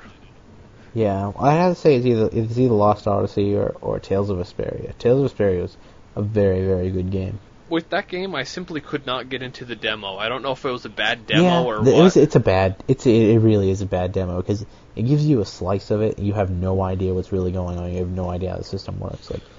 Whereas I'd say if you can find a good copy for a good price, I would definitely recommend picking it up because it's a really nice looking game. It's got one of the best characters in the Tales games, and I've played almost all of them. And the battle system is just so much fun. Once you get good at it, once you know what you're doing, it's just so much fun getting 79, 80 hit combos on bosses and stuff, and just absolutely destroying them. It's just, and there's secret goals to finishing off bosses and stuff, and there's just so much extra stuff you can do in that game, and it's got some really good music to it too, and it's got a pretty good story. It's one of those things that I kept on thinking, since I enjoyed Eternal Sonata so much, I was thinking, I'm going to love this Tales of Vesperia demo. Then I start playing it and I hate the shit out of it because... Yeah, you really won't... I didn't like the demo either, to tell you the truth. I was like, man, this demo is really iffy. I hope this isn't what was that Tales game on PS2 I hated? Tales of the Abyss. I hated Tales of the Abyss because of the main character. But,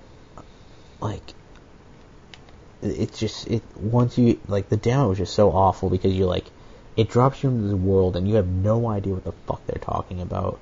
And it forces you to go a certain place and fight a couple of enemies that and it starts you off level 20 and you got some skills already, but you have no idea how to use these skills or how this battle system works. It doesn't explain shit to you. And it's you have no attachment to these characters, and it's just you don't understand anything about them. And I'm telling you, I hated that demo too. I was like, this is gonna be shit. And I got it, and I bought that game, and I was like, this is awesome. And I put 55 hours into that game, and I beat it, and it's awesome the whole way through. Yeah, it's one of those things. I was thinking to myself, oh, this game's going to be bad because I'm one of those people. I love the Eternal Sonata demo so much that I bought Eternal Sonata when that game came out. I think you need to go buy a PS3 so you can buy a PS3 version of Eternal Sonata. Because it has a couple of small extras that I really don't care to buy a whole new system for. No, from what I saw, I think they said it's got like 20% more dialogue and it's got 2 extra playable characters.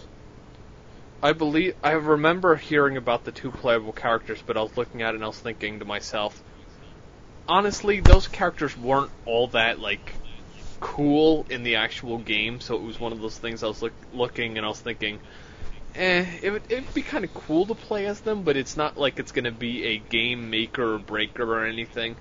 But one of these days, if I eventually get a PS3, that, Heavenly Sword, Sigma, those games I'll probably end up getting. Yeah. But it's one of those things. It's not going to be something I'm going to actually end up buying unless I somehow I get into a lot of money or something, which is not going to happen. Yeah, if you do ever get a PS3, I mean, by the time you do, the games will be pretty cheap. Bargain bin. Get Folklore. That game is really good, and I feel it's really, really underappreciated. That's why we need to get you some capture hardware so you can do a video review of it. Yeah, it's so good. The music is so good. It looks so pretty. It's not gray and brown. It's like this weird. It's like this weird, crazy Alice in Wonderland world that's kind of on acid. It's really awesome. I just can't get how good the music is in that game. It's like. You ever play a game that's panned really bad? I mean, most game reviewers say the game is shit, but you end up loving it. Viking Battle for Asgard on 360 and PS3. I really liked that game. Genuinely liked that game. And it got 4s and 5s. Out of 10 or out of 10? Out of 10. But one of the games that I actually had watched the review again on recently on XPlay. It was an XPlay episode I had on my computer from 2004. It was a little game made by our good friends at Capcom along with Spike called Crimson Tears. Oh, I know that game. It's a cel-shaded beat 'em up. No, not Crimson Sea. Crimson Tears. Crimson Sea is for PlayStation 2. Yes. Crimson Tears is for Xbox, right? Nope. Crimson Sea is for Xbox. Crimson Tears was a cel-shaded beat-em-up game by Capcom. Yes, I'm trying to think of what system it was. It was PlayStation 2. Okay. Oh, okay. Yeah. I know the game you're talking about now. But XPlay gave it a 2 out of 5, and they said that it lacked just about everything that made a game fun and that it was bad, but really, the game is fun. I like beat-em-up games. You get new weapons, you get new armor. It just feels pretty deep when it comes to the RPG elements, because you can level up and stuff, and there's 3 different characters, all who handle weapons differently and have different strengths. And I recently actually had picked up a real copy of this game, because I always wanted to have a real with a case and manual and everything. In fact, it's in my hands right now. You hear the case open right there, and here's the disc. I do. Although, one thing I'm a little annoyed about is it has one of those stupid rental labels over the disc that if you peel off, it'll break the disc. But, it only has a little bit of writing around the spindle hub. Nothing too bad. But it's a great game. It sounds like God Hand for PlayStation 2 came out towards the end of its life. God Hand got a lot of hype when it first came out. IGN gave it a 3.5. I remember hearing all the hype about that, and I was like, oh wow, this game's going to be awesome, but then it got panned badly by everybody. I played a little bit of it. It's so awesome. I love that game so much. It's so funny. It's just so different. It's like, you have the attack where, you just kick a dude off the screen. You just kick him into the sky and he disappears. Done. Or there's just so many awesome attacks like that. I played through the game completely in Japanese before it came out, and I played the game completely in English. I played through it twice. It's just so much fun. Well, speaking of demos, how we were speaking of earlier, did you play the Resident Evil 5 demo? Yes, I have. Now, if for everyone who's not familiar, the Resident Evil 5 demo to this date has still not been released in any English-speaking countries. The way to acquire it, which is actually quite easy, you're thinking to yourself, oh, my 360 isn't modified, or, oh, I don't want to go through any hoops of creating a Japanese account. This is all you have to do. Go to, like, any torrent site and search for the Resident Evil 5 demo, download the demo, burn it onto a CD, put it in your system, disconnect from Xbox Live, go to the demo section, play it. Yep. I have it on a CDRW, in fact, because I didn't want to waste the CD, and it works fine on my 360. And all the haters can be damned. It is my second most look forward game to of next year. Surprisingly enough, as I have probably mentioned in about 8 podcasts, I haven't fully beat any Resident Evil games, which is something that I'm going to focus on this year before 5 comes out. But it really plays good for a Resident Evil game. I was first looking at it thinking, oh, this co-op system is never going to work. But yeah, the co-op system really works well. I thought it was really cool how it was like, you have to go this way to open the gate, and then the girl has to go over there. And I thought that was really cool, and the graphics look nice as well. The game's gonna be so awesome. It will. If it wasn't for Street Fighter 4, it would be the game I want the most coming out this year. Yeah, Street Fighter 4 is gonna own life. I wish they'd release a demo of that already. February 17th. That's still too damn long. That's a little over a month away. We'll be playing Street Fighter 4. A little over 2 months away. We'll be playing Resident Evil 5. Yeah, but it should be today. I know it should be, but I can wait. I still got a bunch of stuff to play. Have you played Street Fighter HD Remix? Yes, I have. I own it on 360 and PlayStation 3. You bought it on both consoles?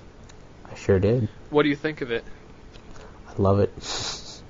I only actually played the demo of that, and I had to create a offline profile on my system. That was so stupid. I don't know why they did that. I own it on both consoles, actually, because I was like, this is so awesome, I have to support them everywhere I can. I can't buy a second copy on 360. That pissed me off the most, that there was no single player in the demo. I mean... Yeah, why? The only way to actually test the game to play it is to actually have another user account on your system, and have another controller, and then just, like, beat up the motionless character unless you had another person in your house. Yeah, it makes no sense why they did that. I still don't know, but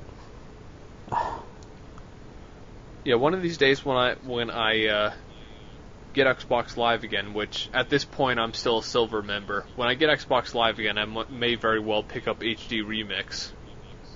We played it. I have some group of friends I play with. I forget this one guy. So good at it, man. Just like you know, the 360 version is the superior version because the net code is broken on the PS3 version. Isn't like online just broken on PS3? Well, that game is. Some PS3 games work pretty well online. The thing I hate the most about the PS3 online is, just like with PS2 online, is it's dependent upon the individual game. It doesn't feel as unified as 360 feels. I mean, after all this time... It's starting to feel a little better. You would think Sony would have learned. Feel a little better. Really? Now that you can do in-game XMB and you can look at your friends list, and you have the same name through every game, it's starting to do better. It's starting to do a lot better. Now It's taking time. You own a PS3. Yes. Home. Are you excited? Are you not excited? I haven't played it. I haven't played it. No, I'm just saying, your opinion. What do you think? Are you excited? Are you looking forward to it? Do you not care? I honestly don't care. It's apathy. It's wasted. It's wasted time. It's wasted development. They could have made the Getaway 3 with all the fucking money they pumped into Home, and not one single person on Earth will buy a PlayStation 3 for fucking Home. Yeah, I personally looked at the all the videos and everything of it, and I'm thinking to myself, I've played The Sims. I've tried Second Life. I've not really interested in either that I'd actually buy a console specifically for it.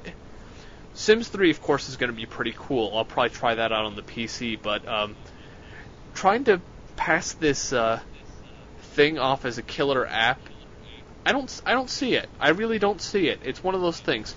I love the Sony defense for it now? You know what it is? What? Well, you don't have to play it. But I look at it this way. I'm on a game console. Yeah. I'm going to play a real game. I'm not going to play something trying to be a social MySpace retard child. I don't know who the fuck that was made for. Seriously. It's made for the people that play Wii Music. People that are playing Wii Music on Wii's. People that are playing, that shit, are not buying $400, $500 video game consoles. But that's who Home is made for. The people that like Wii Music. Home is just to show that Sony is so out of touch with who is buying the PlayStation. It's like, you're making SingStar. Who the fuck is buying SingStar? Especially, who's buying SingStar ABBA? I'm not gonna buy SingStar ABBA. If Sony had any brains, you know what they would do? They would take a dump truck full of $100 bills, drive it in front of Squaresoft, dump it in front, walk in there and say, please make Final Fantasy VII Remake exclusive for our console. It's going to push hardware. Home is not. You know what's crazy? Sony owns 17% of Square Enix. Really? That was 17%. Yeah, it's there. If you go to the Square Enix site, you can go to stockholders and you can look, and there's like the second biggest one. There's some bank that owns like 30% of Square Enix. Uh-huh. But Sony owns like 20% of it. So it's like, what the fuck is Sony doing? It's like, that company is so mismanaged so badly. It's like one arm doesn't know what the other's doing. It's like, you think like all the Sony Pictures movies that are big, like Spider-Man and stuff like that, like the Spider-Man game would be exclusive to Sony platforms. But no, you can make more money licensing. You think they'd make more money just keeping exclusive to Sony like that, like, because their company overall will make a profit more because they'll sell more consoles. But no, the licensing out more to all the things, it's like, it doesn't make sense to me. It seems like one of the arms don't know what the other's doing. You definitely have to admit, though, having Final Fantasy VII Remake in the form of the PS3 tech demo would push hardware. Yeah, it would. Oh, they've already 13 looks better than that demo, that tech demo they did. It looks better in running from what I've seen. And plus, you know what they could simply do? They could make a special edition Final Fantasy VII PS3, get a good price on it, and that thing they would are. fly. They are. There's the Final Fantasy VII Advent Children complete PlayStation 3 that's coming out with that movie. It's a movie. Yeah, Simply enough, it's a game console. Coming out with it. But I'm looking at it this way. Isn't that crazy? I'm looking at it this way. Make a Final Fantasy VII Remake on PlayStation 3 exclusive, and make the console. Because you know for a fact, if Final Fantasy VII Remake ever comes out, Square Enix will most likely put it on 360, at least in America, because they know it's going to push numbers in America at least. Well, unless somebody money hats them big time. Big time. But honestly, has Sony done anything really smart this generation yet? They haven't even dropped PlayStation 2 to $100 yet. Giant enemy crab. They made Genji. I own Genji. Let's see. I'm trying to think of what Sony's done smart this generation. That has been like they put Rumble back in the controller. I mean, something that they had done that actually shows that they're thinking forward. Not something that they did because they realized they screwed up the first time they did it. Like when they dropped the prices, they're like, "Oh no, we can't charge $600 for this." People don't like that. And this is in Yufei thinking in real time, people. So they have really dropped the ball this generation. I mean, like, PlayStation 2 is my favorite platform last generation. Personally, I still feel like PlayStation 2 will go down as one of the best systems of all time, just because there's so many awesome games that can be played on that thing. I still like that thing that X-Play did when the PlayStation 3. It was like shortly after the PlayStation 3 had first come out, and it was like things we hate this year, and it was PlayStation consoles without 2. Because there really weren't any like good games on the PSP at all at that point. All there was like ports and remakes and just garbage. So yeah, that was funny. PlayStation consoles, Sony consoles without 2 in the name. That's what it was. Hey, leave PlayStation 1 alone. PlayStation 1 was good. No, well, it meant current ones that they're making games for. They're not insulting insulting PlayStation 1. They're just insulting that Sony didn't have any games on the PS3. Like, sure, now there are a good handful of games that I could count on one hand that might be worth getting a console for, but at the time, it was awful. It was ass. It was terribly bad. Yeah, for PlayStation, yeah, I bought my PlayStation 3 on hopes of having good stuff, and you know what I've gotten the most success I've had my PlayStation 3 for? You said Blu-ray. Yeah, that's what I use it for, but out of Blu-ray and Metal Gear Solid 4. That's all that most PlayStation 3 owners should own. Seriously, I don't see a reason. It's like, multi-platform games run better on 360. It's just because it's so much more time consumption to make it run as well on the PS3 to 360, since the PS3 is going to sell less than the 360, almost guaranteed. They don't have to do anything but make the game acceptable for most people, because most people aren't going to notice the differences that hardcore gamers are going to notice of on like frame rates and stuff. Parallel this kind of draws from next generation, the Xbox and the GameCube. Like, the 360 is like the Xbox, and the PS3 is like the GameCube. When they did and the Wii is the PS2. Kind of. Without the good games. But it's one of those things. It's like when they made a multi-platform game, the PlayStation 2 and the Xbox got a really good port of it. Then they basically took the GameCube version, took a lot of features out, removed online, of course, since Nintendo didn't care at that point. And, the GameCube version, except for a slightly better graphics than the PS2, the GameCube version was always inferior, unless it was a game made for the GameCube. Yep. But although Resident Evil 4 was is the second best version. Exactly. Resident Evil 4. You didn't hear what I said. Unless it was a game that was made for the GameCube, which is what Resident Evil 4 was. If it's a game that was actually developed on the Dolphin development hardware, then yes, it's going to be a great game. But if it was a game developed on some other hardware, like if it was a game made for PS2 or a game made for Xbox, and they later just kind of casually threw it on the GameCube, it sucked hard. Yeah, it would be awful. And yes, Charlie's Angels notwithstanding, that was developed for the GameCube, but it sucked all ass. It sucked all ass awesome. That game was awesome. That was my game of the year, 2004. I have a burned copy of that. One of these days I'm going to throw it in the old cube and make a video of it so you can see, so we can show its true ass suckage. You need to burn that burned copy of it. That burned copy's already burned. I just had to say that. You need to put a demon seal charm on it, so your house doesn't get plagued by the devil for having that game in your house. Because I played that game, and I think I lost part of my life. I think after I felt playing that, I felt like I was 5 years older. There's 5 years of my life I was just not going to get back. Huh. And this is coming from a man who has beaten half of Drake of the 99 Dragons. Nothing can stop me! Seriously? Drake of the 99 Dragons. That game is... There's, parts of that game where they're we're just going to make this entire level uniform because it takes less coding. Don't ask me why, but I really want to get that game for some reason. We don't, but, these doors right here, we don't want you to go this way, so we're just going to put a brick wall when you open this door. You know what game I'd actually won on an auction recently? I haven't received it yet. But you ever hear... Wait. Tell me. You ever hear of Die Hard Vendetta? Yep. Did you know that it was released on the Xbox only in Europe?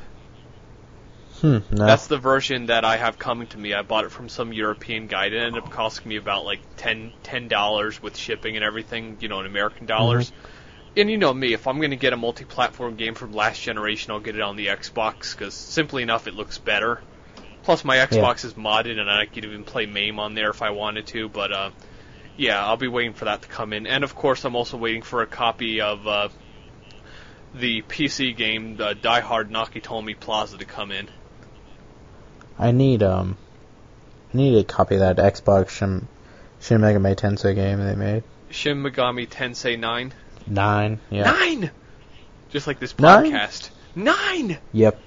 Just like I think we need to start doing some housekeeping on this podcast. Yeah, this podcast is like getting too long. I doubt there's going to be anybody who will listen to the whole thing. They're going to be like, wow, those guys were just babbling all that shit for all this time. Exactly. And I've like cursed more this podcast than any other. That's probably just because I'm like tired as hell. You ever notice that when you get tired, you kind of like get all rowdy and cursing and stuff? Yeah. It's like I'll be playing like a fighting game and I'll keep getting beaten because I'm so tired. I'll be like, oh, fuck this game, and I'll throw the controller across the room and it'll break. And that's kind of how I was at like 3 it. o'clock in the morning when I was playing Tetsuko, and I couldn't beat that stupid third boss thing. You just wanted to take your Wii and flush it down the toilet, and then it would go down the toilet because it's like piss, and Wii piss, Yeah. I just wish mine was yellow. I really want to spray paint mine yellow. As I said, you know how they have that color, liquid yellow, for cars? That's what color I want a Wii, liquid yellow. Alright, and on that cue, I think it's time that we did the outro music. Well, that we don't have, that I need to make. Well, but we don't have. I'll have some sort of funky outro music that I'll add on when I'm done with this. But now, my YouTube channel, like you might have heard this like a few podcasts ago, I was probably like, oh yes, I have 30 subscribers, but now we're over 120 strong. Which is kind of cool. I never thought I'd have over 100 people who actually have subscribed to my video. Every once in a while I'll post a new MAME review. In fact, probably by the time you hear this, the King of Fighters 98 MAME review will be up. I've been having trouble getting that online because it keeps on saying that it failed to upload. I don't know why. Probably too many, what do you call them? Too much awesome. Too much 95. No. You need to use Windows 95 to upload it. It's actually 98. Did I say 95? You said 95. Okay, King of Fighters 98 because I was requested by a user. I have such a freaking backlog of requests. I have this whole document called MAME queue, which is actually just the queue of all the requests. I just keep stacking them one on top of each other until I'm done. But yeah, I have quite a backlog of MAME reviews that it's not funny. But here's my MAME request. What is your MAME request? Let's make this live. Beat Smash TV without dying. But that's not a request. I only take... Basically what I do is I would do what are called my MAME reviews. You probably have seen maybe even one of them. I doubt it, though. You probably don't. Yeah, I watched a couple of them. But basically my MAME reviews are just like a quick 5-10 minutes of gameplay with me giving various comments, and I'll give factual information like what consoles it was ported to and stuff. And some of these actually get quite popular, although one of the most common complaints I get when I'm doing a fighting game one is people will be like, you didn't do the secret stealth parry move for this character, and I'm thinking, I always tell people, most of the games I have requested, if it's not a game that I was a real fan of, I've played for about 10 minutes before doing this review, so it's not like I'm really hardcore into them. I'm not going to play a game for 8 hours and then be like, okay, now, in order to pull off this secret stealth move where Ryu takes his hand up his ass and then kicks you with his foot, you have to do this. I'm not going to really get that much into it, because that's the simple fact. It's a quick review. I play the game for a little while, and I tell you what I think of it. You ever see that where you'll put a playthrough of a fighting game and people will tell you that you didn't do the fighting right? I always get told I don't do the fighting right, no matter what I do. Yeah, on one of my Dead or Alive videos, somebody was like, you're not too good with Kasumi no Ayane. You didn't do this move. And I'm thinking, doing that move makes me good? How? And yeah... You didn't do back kick.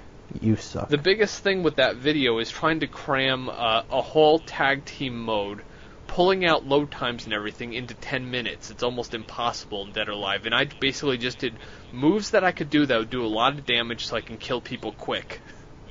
Yeah. But enough of my ranting on people who complain about my videos, because really there aren't all that many. And I love my subscribers. The people who actually message me about videos, those people are great. Another one I got today was... I love it on YouTube when you get tips from people that you would have never known. Maniac Mansion, I posted a whole playthrough of that. That was actually my first real video that I actually did the commentary for. Mm-hmm. You played the NES version, right? Yes. I found out recently, you know that plant in the room on the end of the hall upstairs? The one that you could actually give some radioactive water, it grows, and then you can climb up and go into the room that's next to Edna's room, I think it is? Yeah. You can, at the end of the game, you can actually take the meteor, run all the way across the house. If you can make it, you can feed the meteor to that plant. I never knew that. Huh. That's one of the coolest tips I've gotten so far, and I'm thinking, oh my god, I have to try that. Next time I'm playing that game, I will beat the game by feeding the meteor to the plant. I just want to do it. I'll probably capture it and even have this whole video and put, this video is dedicated to, well, whoever actually told me the message. Sorry I don't remember your name now, but I don't want to pull up YouTube right now just so I can tell people who did it. But yeah, if you go on part 4 of that video, you'll sure enough see the thing, and even me asking, how else can you beat it except for like launching him in the car and calling the meteor police? But yeah, enough of my YouTube ranting. You people have been great to me. Of course, a lot of people listening to this right now are probably YouTube subscribers, since I posted a little promo. I even put a couple of strimpents of what you're hearing right now in there, just kind of in a mix, just so people can hear. It's probably gonna be like me cursing about Fable 2 or something. But I'm gonna put this the podcast is finally back video. It'll probably be up tomorrow when this actually hits the air. Of course, people. All you need to do is put that video of cooking by the book, and then just put like randomly flash, like it's subliminal advertising. Just flash the podcast is back. Listen now, like every 2 seconds. Oh, you had to mention the cooking by the book, so I'm gonna have to put this in the thing. But if anybody ever heard of Lazy Town, we're almost 2 hours now. But if anybody's ever heard of Lazy Town, there's this it's a European children's show, I think, and what do you call it? It has all these catchy songs like that "You Are a Pirate" one, which actually someone made a remix video for to promote piracy. And then it has this cooking by the book where she's telling you how to cook a cake and they're singing about all kinds of crap. But somebody took this insanely angry rap music and intermixed it with cooking by the book. So he's like, take this dick, bitch, grab this dick, and everything. And it's like, oh my god, it's just like the most clashing thing in the world, but it's funny because of it. And like, you hear the rapper in the back when she's singing go, yeah! I gotta watch. You know, I'm gonna watch that like 8 times while this is encoding. But yeah, I'll link that when I post this video. On this, listen to me. I'm so tired. I'm calling this a video. But when I link this podcast online, and yeah, we're gonna try to do this podcast a little more regularly. I'm thinking we're gonna be aiming for maybe at least once a month. And hopefully, and perhaps future podcasts won't be 2 hours and will be a little bit more targeted. Focused. Ooh, I just hit my microphone. Did you hear that? Yeah. But they'll be a little bit more focused and a little bit more on topic and stuff, and we'll actually have departments and stuff to talk about. Like, one of these days, we're definitely going to have to do our video game movies one. We're gonna have like a series of at least like 3 or 5 movies that both of us are gonna watch and then talk about. Like, one of the ones I definitely want to do for that is Silent Hill, because I've never seen that movie. But really? I've seen it. That's a good movie. I liked it because it's kind of faithful to the games a lot more than most video game movies are. Okay, well, enough of that for now. Any random plugs you want to throw out? No plugs. No plugs at all? No plugs. Well, I'm just gonna say, you should be waiting for my YouTube channels, because my YouTube channels are going to become full of games and stuff, because it's going to be full of capture card stuff when I actually buy it, because I'm not when I get the capture cards. Although I also told you, if you want to do stuff with like emulated games, you can use HyperCam 2, which is what I use. See, listen, people. I get asked this a lot. People are like, what do you capture that game with? It's so awesome. I use HyperCam 2, fully registered version of HyperCam 2, because instead of having to capture it with my capture card, if I'm running the game on my computer, I just capture it with that. But the only thing I'll actually capture with the capture card is something that's running on a game system. For instance, like, if I'm running a PlayStation version of game, I'll occasionally do that. Like, for instance, on my Street Fighter review, somebody requested the original Street Fighter. I did a quick play review of Fighting Street for the PC Engine, which of course is Street Fighter, the only actual home console release. There were a couple computer releases, but I actually used my capture card for that, because that's the only way I could get that. And really, if I own a game, or I own a system where I can at least burn the game for it, I'll run it on the real system, because some emulators just kind of make the games look better or different than they would, and I just like keeping it as original as it can, you know what I mean? Yep. Well, Yep. Well, enough of my ranting. You want no plugs. I'm done my plugs. Thank you, YouTube subscribers. Thanks for the support you people have given me, and I'm happy to hear your requests. While we're here, is there any main game that Inufei wants to request me do? I want you to do Terminator 2 Arcade. Okay, that is our live request here, so I will be doing Terminator 2 Arcade one of these days when I eventually get to it, because as I said, I have a huge backlog. But this has been another Game Nexus podcast, and we just passed the 2-hour mark. I think we just passed the 2-hour mark, although didn't we talk a little bit before we started this? Yeah, I think so. So it's probably going to be just under 2 hours, but I'm Game So Master heads will 14, explode. and I'm Inufei, and your head is just exploded. see you later.